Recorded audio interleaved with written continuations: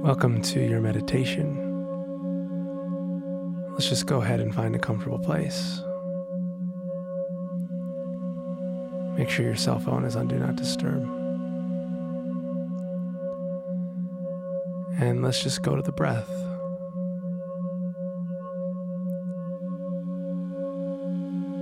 Let your attention focus in. You can feel where the breath is cool in your nose.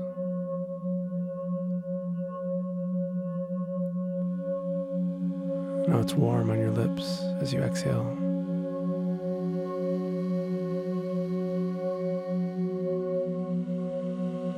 And just as you breathe for a few moments, let all of the busyness, the activity, the moving to and fro, rein it all in for a bit here with the breath. Just let all of that fade away. And be here.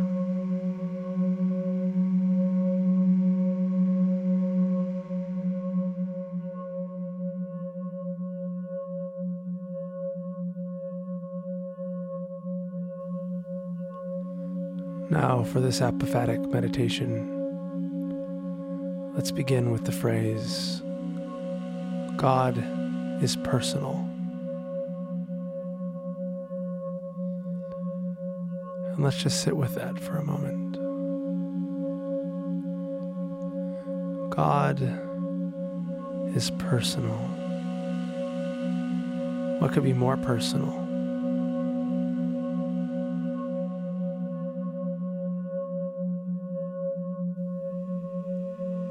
than ultimate reality that gives rise to personhood? So just sit with that.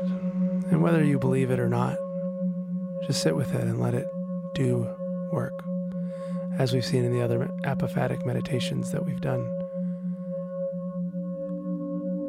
each of these series of phrases is designed to sort of experience and then come to the end of language. So there's no reason to bristle at any of these phrases. Just let it be with you in your heart for a while. And then we're going to negate it. So God is personal. Feel what you need to feel with that.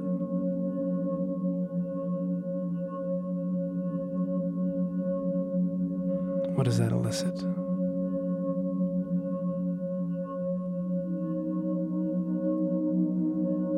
There's no need to judge the phrase or the experience of the phrase. Just let it be with you.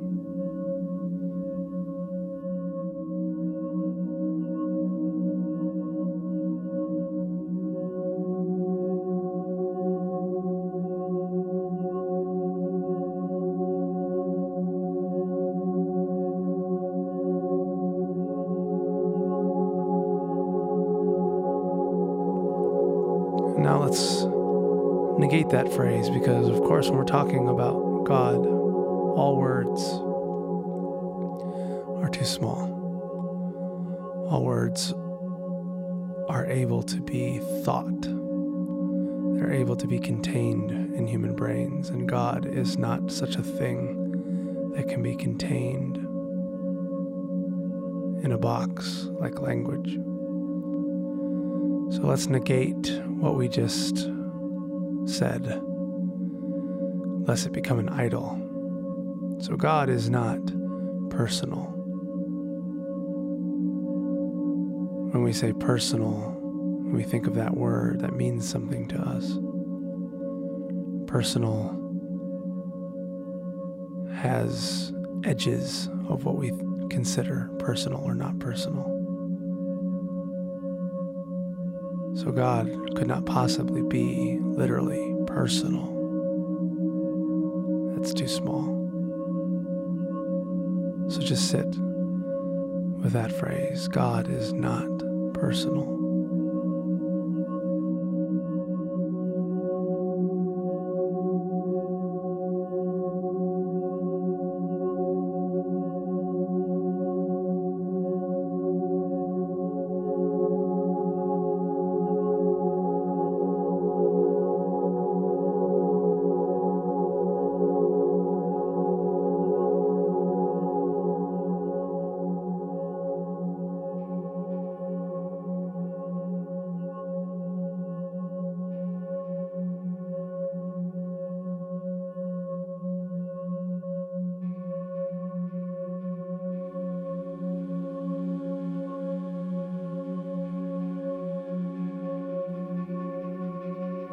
all the ideas, the hang-ups that we get from wondering how a personal God could be a certain way or responsible for certain things. Let's let those hang-ups go. God is not a personal God. So all of our conceptions of what that means are human constructs.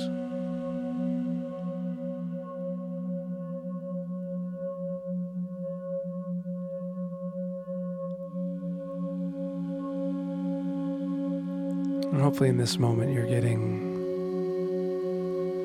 close to a looser hold on language. But just in case there's any remaining attachment to what those words might mean, we should negate the negation. Because while personal, saying something is personal, someone is personal, calls up constructs, so does saying that someone or something is not personal. That's still an idea. We think of a machine or a rock or something dead, perhaps. And those, once again, are constructs, ideas that we're trying to fit God into. So let's negate that. Let's break that box apart as well. God is not personal.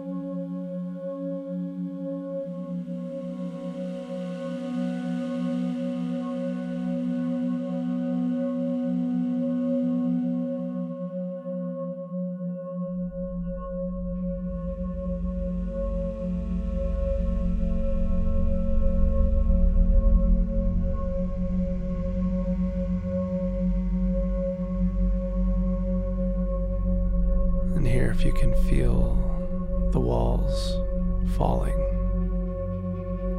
the lack of construct, but just the presence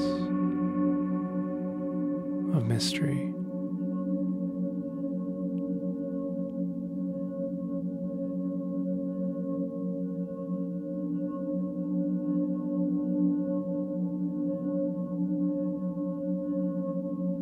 That's where we end up here in open-hearted communion.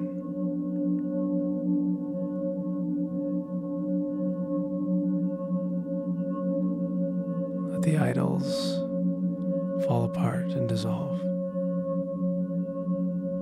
The concepts and the constructs, the language.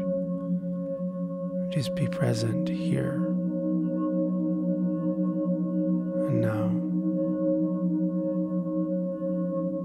in the all,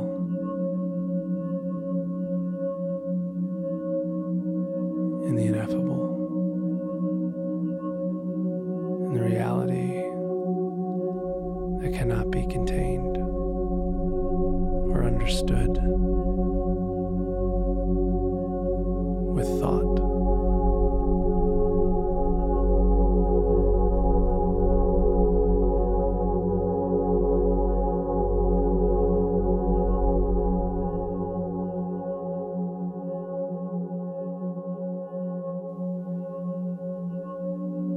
And just enjoy these moments.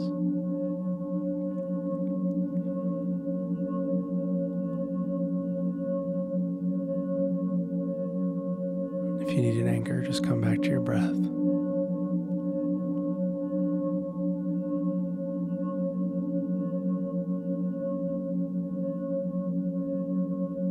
And just be. The presence of a God who transcends ideas like personal and not personal.